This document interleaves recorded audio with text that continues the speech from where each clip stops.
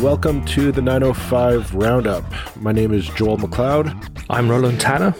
And we've got a doozy of an episode for you. We're splitting our episode between provincial election news, scandal, not so scandal, boring Excel spreadsheet analysis, and Hamilton scandal, which is always fun to talk about. First up, if you go to our website 905er.ca, highly suggest you bookmark it. It should be the first thing you read every morning.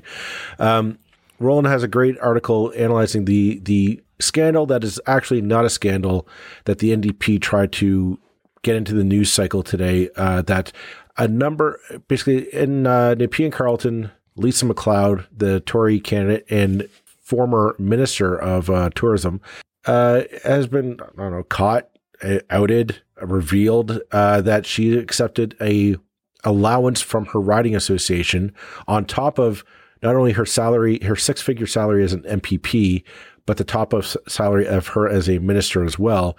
The riding association felt that she was hard done by and needed a little bit extra money, and they gave her some, a couple thousand dollars on top of that. Sounds sketchy, but Roland, is it sketchy? Yes or no? No, but yes, a little bit. I mean, yeah, my own thoughts are revolving on this. I mean, I posted an article on my kind of initial thoughts, and they're somewhat evolving during the day today, which is probably it's not how these things are meant to work. I'm meant to have an idea and not change my mind, but I change my mind all the time. There's nothing illegal. It's fine. It's their money. And part of me thinks and will stand, and this is basically what the article was kind of saying, and I'll kind of stand by it. It's like, yeah, it's. I don't quite understand why she needs the money, but actually, what the hell business is it of ours if they want to waste? Like the alternative to giving the money to her is to wallpaper the riding with leaflets, with basically kind of attack ads. Do you really care that it's used this way? What's subsequently come to light is that this is a bit more widespread than was initially thought. It's not just Lisa MacLeod. That you were saying that there's, we're now looking at maybe 6 MPPs, eight Tory MPPs. Yeah. Only the Tories do this. Do you know why only the Tories do it? Because only the Tories have the money to do it. What I've realised is. I've been using the Elections Ontario kind of finances website for years. It makes quite interesting reading when you're meant to be doing something else, to look up who's spending what.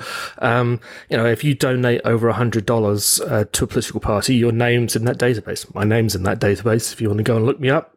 But it's improved in recent years, and you can go and look at their mapping tool, and it maps which ridings get the most money and which parties in those ridings get the most money. And the difference between the average NDP or Liberal or Green riding association and an awful many conservative riding riding associations not that well off. Some of them are literally swimming in money. Ajax, I don't know what you're doing, but you've got more money than sense. And those guys, I mean, so at the end of when I was involved, at the end of the 4-year electoral cycle, if you could sort of go into the election with say $30,000, something like that, kind of in the bank, and then sort of count on fundraising or whatever for during the election cycle itself of the same or more, that was okay. That was a reason. You certainly would have preferred to have more, but it was a good starting point. You felt that was respectable. Many, Lisa MacLeod's riding associations, some of the other riding associations, Mississauga East Street, is it Streetsville or Mississauga East Cooksville? These riding associations are raising and spending over $100,000 a year in fundraising, and then sort of using it for advertising and so they can kind of afford it, but yeah, it's. I think it's why does the MPP need it? Is kind of the question. Well, I like it. Something to keep in the back of your head as you're listening to as the story unfolds. People is that for the Tories, like these writing associations are really run like basically a medium-sized business. Like they are really complex machines geared towards promoting the candidate in question. Now, like Mississauga East Cooksville, I'm looking at their annual statement now. They were clearly working on promoting their MPP, Khalid Rashid. Like they had almost $44,385.95 in advertising. I find that's shocking, mostly because what is that advertising? Because I know for a fact he is a sitting MPP. He has a budget in that office, and there you can advertise. The idea is like by advertising, you're letting your constituent know what it is you're doing and that you're there to help serve them. You can spend that through your tax dollars. Every elected official, regardless of party, is able to do that. That's not a scandal. I'm amazed that they said, "Oh, we need to spend that kind of money outside of a campaign period." That's bizarre. It's a different world to us for what we were used to. I mean, that's the thing. Like you're different. Told you raise especially if you're a sitting MPP, you raise that money and you hold on to that like it's your child. Like you do not let it go until the campaign writ drops, and then it's okay. You can't spend it fast enough. But like he's one of these MPPs who got a $12,000 MPP allowance in 2020, and he's numerous other years, totaling up towards $23,000 in total. And he's an associate minister of digital government. So he's getting another pay increase on top of the $100,000. Now there's one thing to say, okay, yes, technically it's legal and there's nothing wrong. But at the same time, you have to wonder like what's going on here? There's something about this that doesn't smell right and just doesn't, I'm not willing to just say, okay, yeah, nothing to see here, move on. Now I brought this up before we record it, and I say this is the reason why. I think it's worth investigating, and two, why the NDP are proving once again they had a good story and they fumbled it because they thought it was like, oh look, corruption. Well, no, you can't prove it. But the question here is you need to tighten up the laws. You need to come in and say we're going to tighten up the electoral financing laws so this doesn't happen, because you don't know where that $12,000 is coming from ultimately. Like if you go in, I want to preface this. I'm not saying that this is what happened, but this is what could happen. This is a possibility. If you have a candidate or an MPP who is not so level-headed and a number of donors who are not so scrupulous, they can donate money to the riding association, maximum amount. So in this very hypothetical and unproven situation, if I was a consortium of like-minded business people and I want to, in my riding association, I want to buy my MPP. I want them to be in my pocket. What I would do is I get me and my friends, say, let's all get together, take out our checkbooks for $1,000. There's 10 of us. That's $10,000 right there. Okay. You donate to the riding association and you tell the riding association you give that to the MPP as an allowance. There's nothing to say that you go on the record as saying, hey, I've donated to this riding association for $1,000, or I think the limit's now $1,500. I donated to the riding association, and there's nothing to say for the treasurer and the riding association or the riding president to sign the check over to the candidate or to the NPP for, conveniently enough, $10,000. There's nothing to prove that that's what happened there. There's literally there's no transaction there's no letter or note that says that. It's just an unwritten, there's kind of a wink and a nod. And the thing is, like, you look at some of these financial statements, you're talking, there's many, many people on there, like donating $1,000, $1,500 donation limits. It gets to be very murky, and it gets to be very nebulous. Which is what like campaign finance is supposed to be. It's supposed to take out the risk of bribery and the risk of corruption by supposedly making it all transparent. And I can go on at length about that, because the changes that have happened in campaign finance in recent years, I don't think have made it. I mean, I mentioned in the article Martin Bridge-Cohen, who I have a lot of time for, was a great journalist at the Toronto Star, and he kind of he didn't run a one-person campaign, but he did a one-person kind of awareness campaign about corporate donations when they were still allowed. And it was very much his work that kind of rapidly brought about the ban on corporate donations. And it's like, oh, fantastic! What a great job there. We've cleaned up the finance. And it's like Martin Reg. What happened when corporate donations stopped is not that corporate donations stopped.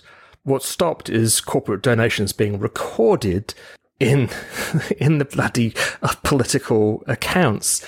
If you go through, you will find the names of every prominent developer in Ontario donating at least to the Conservatives, possibly donating to the Conservatives and the Liberals. You will, I could list them now. I mean, I won't, but and there are, and it's like, okay, well, there are limits on how much a developer can donate, because under your individual limits, like it's $1,600 to a riding association. It's like you can donate to a riding association plus the central party, and there are limits on both. But then, if the party and the riding association can transfer between themselves, which they can and they do, you're kind of getting around that limit on what you can donate. Now, if you remember the In and Out scandal of about a decade ago, that was a situation during an election where the federal Conservatives were found to have got around electoral law by kind of taking donations from one place and putting them in another place. And, that was a way to say, okay, well, we haven't gone over our limit because it was donated here, but then we're going to kind of send this money out to somewhere else. But that's kind of what's happening all the time there. And I found much more interesting in those accounts for those riding associations was, you're giving $11,000 to Lisa McLeod or whoever. Fine, if you want to spend your money that way, seems whatever. But here's $50,000 spent in the Mississauga riding on buying 40 plates at a leaders fundraiser in 2019. If we'd suggested buying one plate at a leaders fundraiser at my riding association, I would have got told to go take a funny run, because the executive, quite rightly, was very protective of the donations. It's like, don't you dare do that. You were encouraged to buy a plate yourself and get the tax rate. But you're right, like that.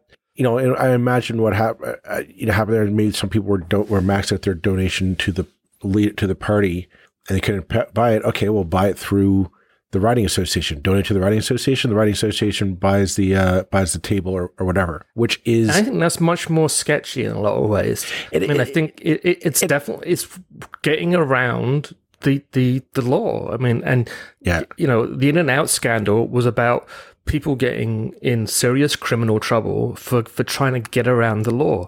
Again, the thing is that it is a grey area, because all the parties, and I suspect this is why the NDP didn't even mention that. If you mention you're buying $1,200 plates at a fundraiser, that immediately, to most people, sounds like, oh my God, these guys are assholes. It's just got that sound of yuck, like people just having fun at parties and spending inordinate amounts of money on a dinner.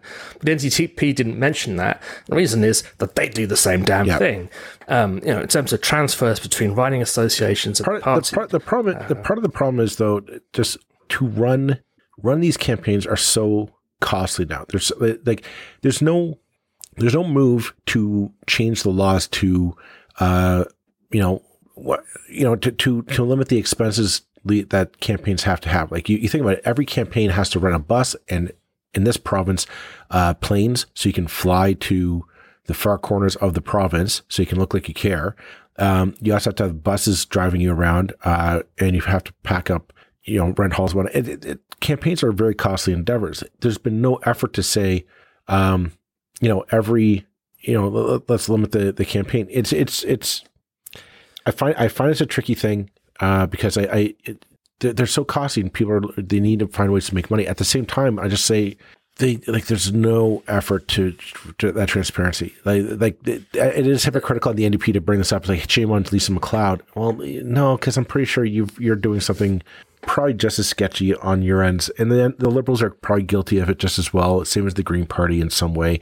And I'll say this for the elections in Ontario, they're pretty hot on the accounts side of things. It's the process of getting your accounts audited and sent over to Elections Ontario every year. That ain't nothing. If you want to be corrupt, I wouldn't go into politics to do it. Certainly not in riding association accounts. It is hard. It is incredibly hard to be sketchy that way. People think, oh yeah, they're all corrupt. Like you really have to put effort into it. You really do. But I mean, I do think there are a number of additional interesting points to be taken from this.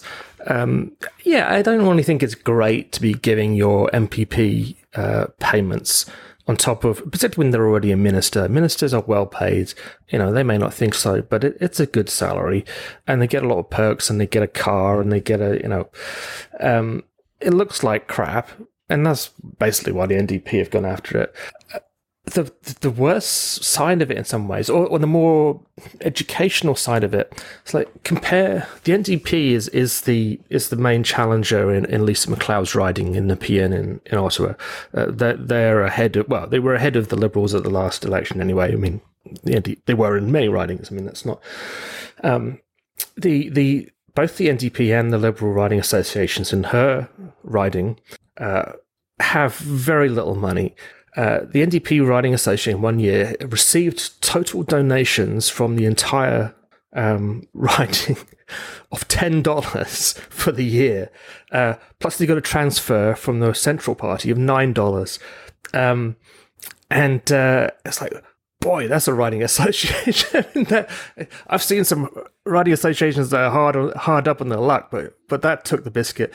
And meanwhile, you've got this other riding association, but basically doesn't know what to do with all this money, is finding ways to get rid of it I would giving it to the damn MPP. I would. The question everyone was like, what's it for? My bet is that knowing that.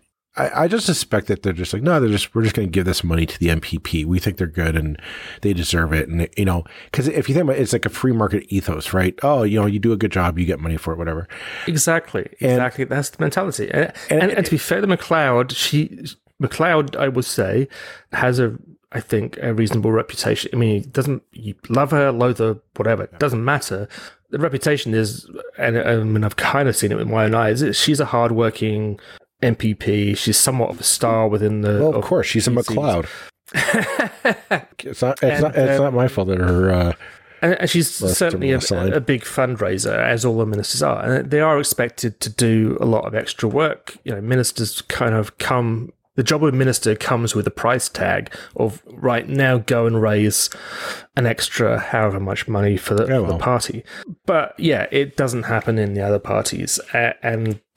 I mean, I think that we keep on talking about how like 60% of the population in Ontario, in Canada, in fact, in much of the Western world, are basically progressives, and then you have the conservative parties.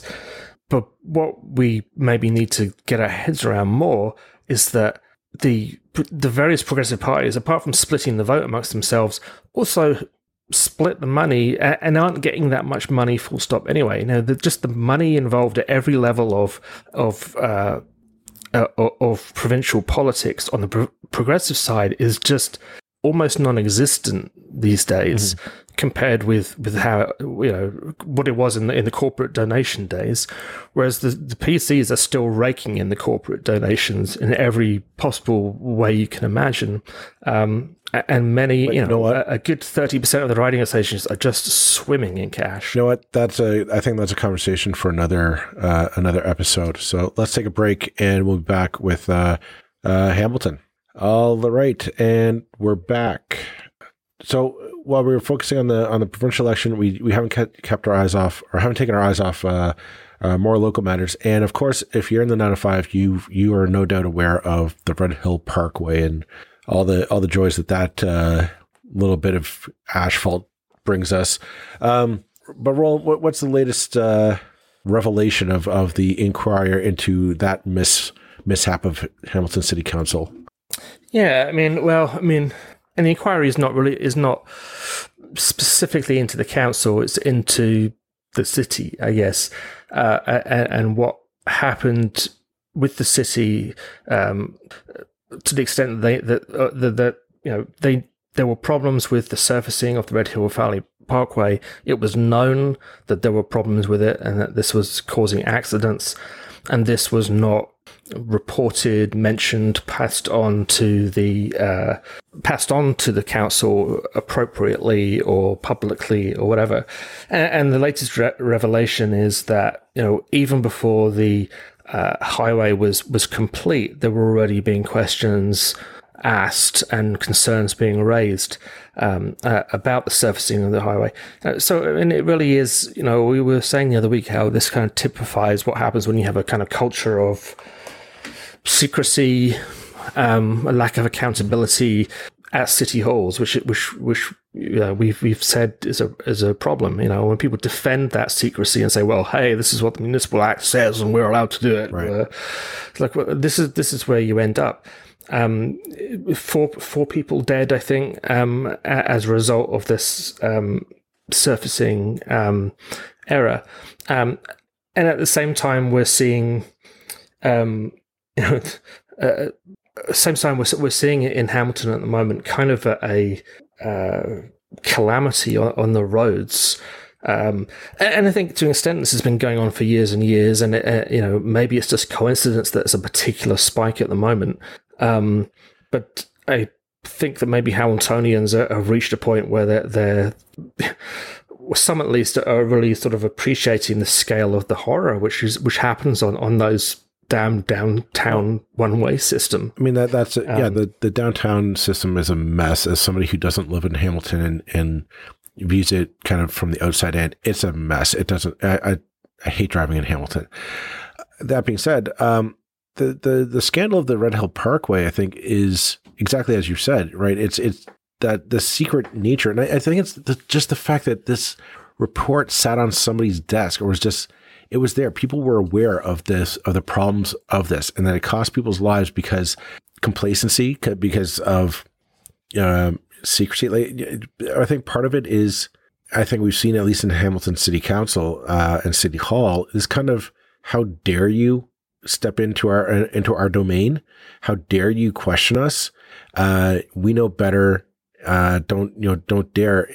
And I think it stems from City Council. Like, I'm not saying the City Council, explicitly authorized, a cover up or anything. I'm not saying that. What I am saying is that the attitude that we've seen from City Council on, like, just, how dare you question us? How dare you come into our neck and you ask us questions? Who do you think you are? That resonates and that permeates down into the bureaucracy. If you can see, well, geez, the people who can fire me really don't want to be questioned themselves, then I myself am not going to be questioning or asking questions, or I don't deserve to answer questions. And that attitude just pass on. And yeah, I mean, if people have died over this, and it's so preventable. That's the frustrating part, is that we know.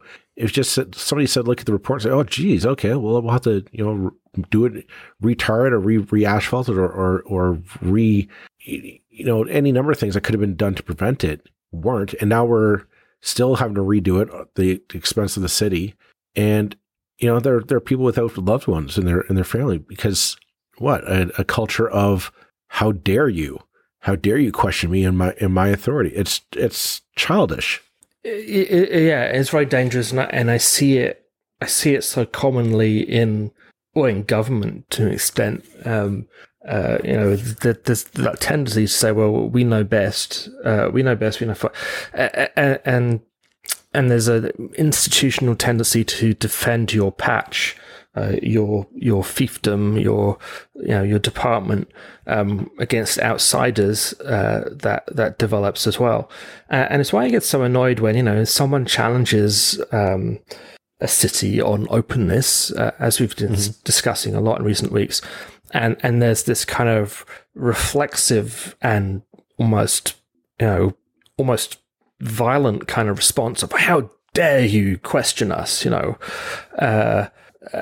it's like, well, because it's people's job. It's a democracy. Councillor's job to question. It's a journalist's job to question. And if you don't question, things get hidden. And this is, somebody made a good point. It's like, well, the only reason we have an inquiry on the Red Hill Valley and we don't have 10 inquiries a year on Main Street is because everybody knows the tarmac, the surface on Main Street is like a road to perdition. It's just a cracked mess. Mm-hmm. But that's okay because it's only pedestrians that we're killing. The fact was that the surface of the Red Hill Valley wasn't approved by the province. A cracked mess on Main Street is completely approved by everybody. It's a strange world, isn't it? Absolutely, the inquiry is right and proper, and we even before the conclusions are in as to what happened, it seems fairly clear that something was very, very wrong here. Something went very, very far off the rails. But on the other hand, we have a completely tolerable kind of weekly catalogue of death happening in another part of Hamilton, where Councillor Sam Marula, good old Sam, basically doing everything he can to blame the province, to blame drivers, to blame car manufacturers, rather than considering for an instance that maybe the way this road is designed, having a huge channel through your city that's designed for speed, doesn't mix well with people trying to cross it and go about their business. I mean, it's well. I'm beginning to wonder what this will have to.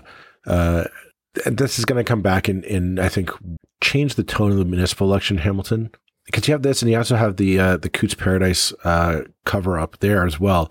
That the question is, at some point people just have, people will want answers. I can't, the idea of, I'll just, sit down, don't bother us, let's go about, it's that I don't think that's going to work this time. I hope it won't. I hope that there's an attitude of enough's enough. We're going to make we're going to hold people to account, and whether or not you're to blame or not, the fact is, if you're an elected official, you can either be on the side of, well, we're going to have to get to the bottom of this, or you can play the obtuse obstructionist card of, it's somebody else's fault, it's not my fault. Let's, it's bad drivers and then why not? And it's like, yeah, but whether or not you're the one with the you're the one that's seat of power at that point. You have to do something. You can't pass it off. And that's what I think people are getting frustrated, is that this council has to just say, we're going to fix it. And they're not. Yeah. I got accused of being, a sort of downtown elitist the other day for tweeting about the number of people being killed on Main Street and on King. And the point was, well, working people don't get to work from home, and they have to drive and blah blah blah. And it's like, all right, this great sort of suggestion that it's all these sort of elitist downtown people who are insisting on walking across streets when the good working people need to drive about in their SUVs and be able to mow people down with impunity. Single stupidest thing I've ever heard. Like, whoever tweeted that to you is an idiot.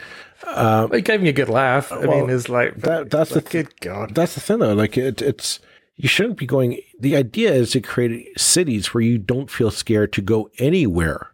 Now you could be saying that, oh, Jolie, that's a pipe dream. That's like, no, that should be the goal.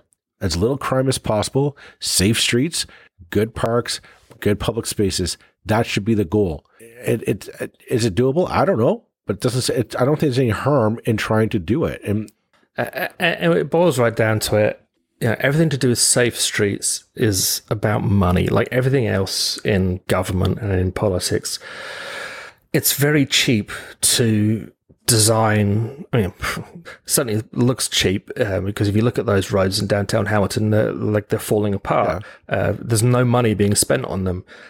If you look at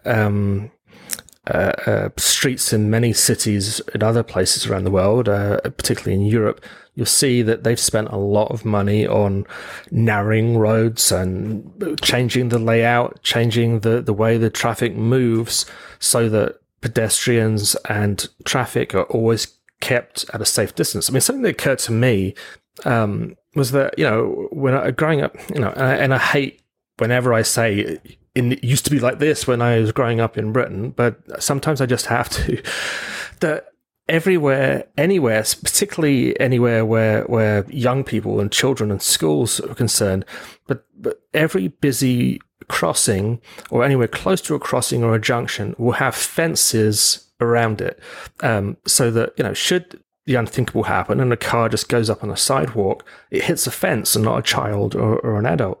And it's like, it hadn't occurred to me, but it's like, oh, that doesn't exist here at all. There's nowhere do you ever see the fences that are just everywhere in Britain and in fact in Europe that keep people and cars separate. Now, they're not very pretty, but they've been around since the 60s or maybe even the 50s, and you just don't even see them. It's just part of the street furniture, but of course it costs money. Also the rest of the world, apart from the US and Canada, the rest of the world doesn't do turn right on red either. The idea that you can have a red light and you can drive through it is like insanity to most of the world. So our standards of traffic safety and road design in Canada are really poor on a global scale. And it's like, again, it costs money. I get that, but the rest of the world is paying it, and they're getting away with it, and fewer people are dying. So I think we have to sort of get to grips with this. It should be, and there's not. I like it. Hamilton has a chance to really fix its traffic problem. Like it's a mess. If it wants to be the kind of city that it can be, and I think it's going to be, it needs to.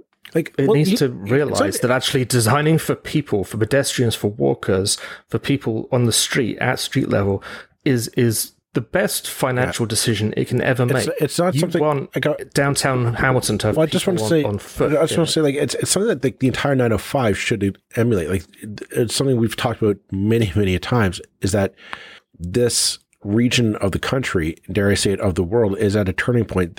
We could either just be the idea of, this is just where we park our cars and put our stuff while we all go into Toronto to go to work. And that works well for this designing of Hamilton.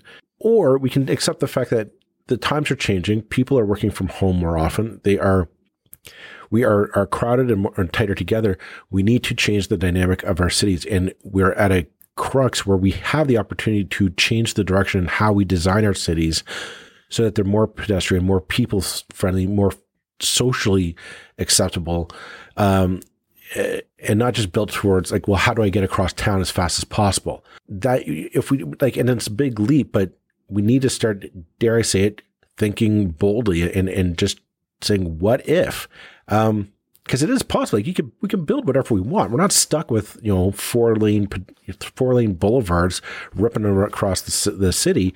It's possible to say, no, we could really build something that is innovative and dare I say it, unique to Hamilton and to the 905 in general. Yeah, absolutely. And it really needs to happen. I mean, it really needs to happen. The whole of North America went down a almost century-long blind alley with how it designed for cars, and the end result is you can point to any number of cities like Hamilton, like Buffalo. I could go through lists of more towns where the kind of donut development that happened, where everybody moved to the suburbs and left the center of city empty except for those living in extreme poverty. In the US in particular, those are usually racialized communities, recent immigrants, and leaving. Detroit is another good example. Windsor, the list goes on and on and on. It was a tragic decision to design for cars and for the kind of design the entire country for the suburbs rather than for the cities. And this is the whole problem that 905 has ultimately, is how do we redesign this mistake that was made when we just designed for the car. And yeah, it's going to cost money, but boy, is it going to be worth it, because the places that will exist when that process is complete will just be so much better, so much more dynamic, so much more interesting, so much better and more interesting places to live. It will be worth it. All right. Well, let's leave it at that for this episode. Thanks very much, everyone, for listening. We'll catch you next week, next Tuesday, where we're going to analyze the Liberal plan and tell you what's good and what's not so good about it. So make sure you listen, subscribe for that one. Thanks a lot, everyone. Bye-bye. Bye-bye.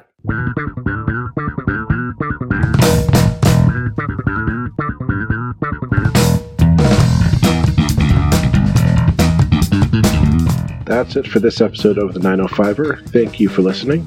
As always, you can send us your feedback, thoughts, and concerns or ideas for future episodes to our email, info@905er.ca. We'd love to hear from you. You can help us keep the 905er going by financially supporting us through Patreon as well as PayPal. Visit us at 905er.ca and click on the support tab. As well, links are in the show notes for your convenience. Lastly, you can find us on social media. Search for _905er on Facebook, Twitter, Instagram, and LinkedIn. So long for now. See you next time.